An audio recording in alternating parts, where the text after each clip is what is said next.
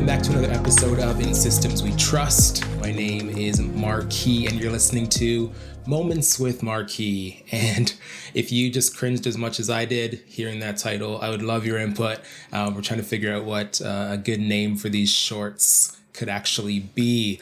So I'd love your input. Thanks for listening along so far. We hope you're enjoying the content that you're receiving. Today, I want to talk about one of my favorite books. I actually just got off a podcast recording where we were chatting about this a little bit with the guest. And I can honestly say that this book changed my life. I know that's a big, grand statement, but it really did. And, you're listening to this, you're a business owner, you're an entrepreneur, you're thinking about making the switch to entrepreneurship, leaving a job, you're thinking about, scaling up. Maybe you're getting to the point in your business where, things are starting to get tough. Your time, you're realizing, is so limited and you need to hire. Whatever it may be, this book is for you.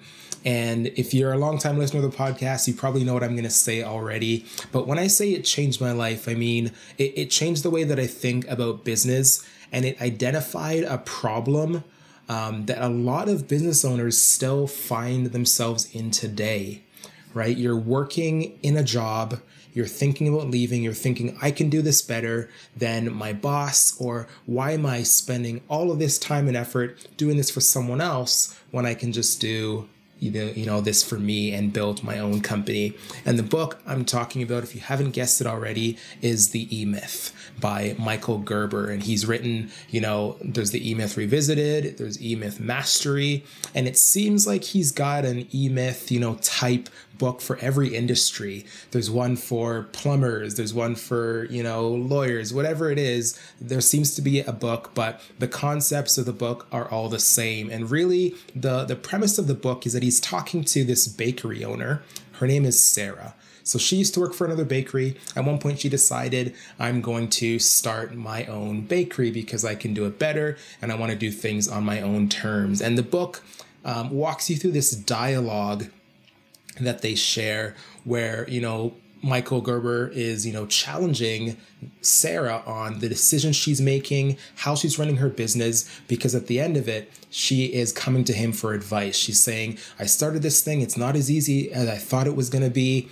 I don't have any time for the things that I want to do. And I'm working in this job that I hate. It has endless hours, the pay sucks, the benefits aren't great, and I don't have any time to do the things that I love anymore, and I'm not enjoying this. And the problem that he, highlights in this is, and he talks about this concept of three different people, right? We are each three different people depending at what, stage we're at in our career, professional life, business journey. And those three people are as follows. We have the technician, the person that is hired, the subject matter expert to do the work. Then there's the manager, the person who understands the work that the technician is, tasked in doing, but they're not necessarily doing it themselves.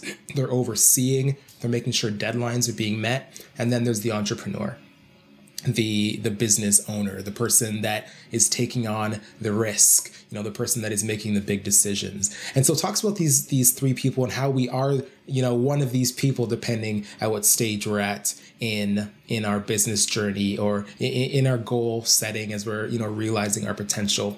And so what happens is the technician is working in their job. Michael is famous for, using this phrase, they're doing it. They're doing the work, they're doing really well, but, something, clicks. They get inspired. They want to start their own business. They want to go out and do this on their own. And what Michael describes it as in the book is that they have an entrepreneurial seizure. Right. So they think, oh, it's going to be so great. I'm going to put up a sign. I'm going to, get my own clients. I'm going to say, bye to my old work and to my boss, and I'm going to do this for myself. And they have this entrepreneurial seizure. and then they leave the job, they register the bank account, they incorporate the business, they do all the things that they need to do, and then it's just them. They're sitting in their home office, or they've rented space, or they've got, some money put away, and they're investing in their business. And along with doing the work of the technician, they're realizing they're also having to now, take on administrative roles. They have to, balance the books. They're doing their accounting maybe on their own. They have to do the marketing. If they have a brick and mortar location, they're doing the cleaning up.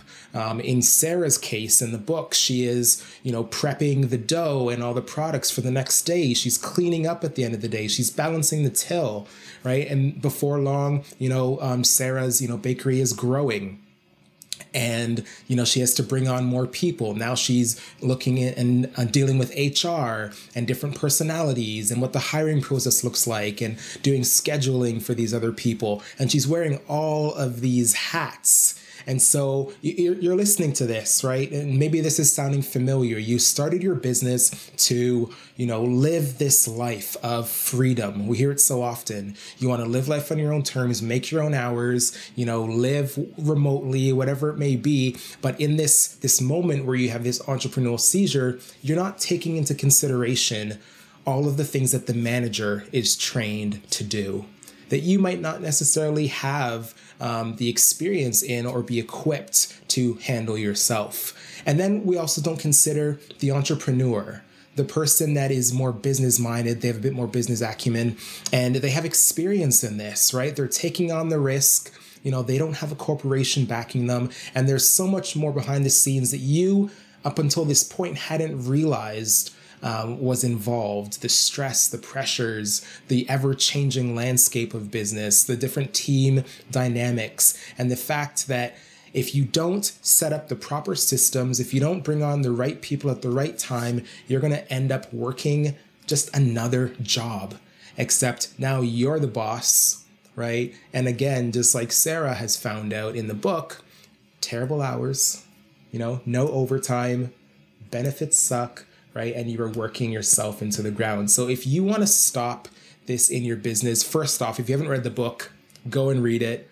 The E-Myth Revisited, I think, is the latest version, but it's been updated and revised over the years. Read the book, do yourself a favor, listen to it, whatever you want to do. But then think, what does my business look like? Do I have the proper systems in place? Am I set up to scale effectively? And ultimately ask yourself this question: do I have a business that can grow and scale without me? Or do I have a job that is dependent on me? Think on it. Send me an email. Whatever it is, marquis@thinkditto.com. I would love to hear where you're at. And if you have questions and want to know more on how to create these systems, how to build predictability in your business so you can scale effectively, I would love to connect with you. Thanks for listening. We'll talk to you next time.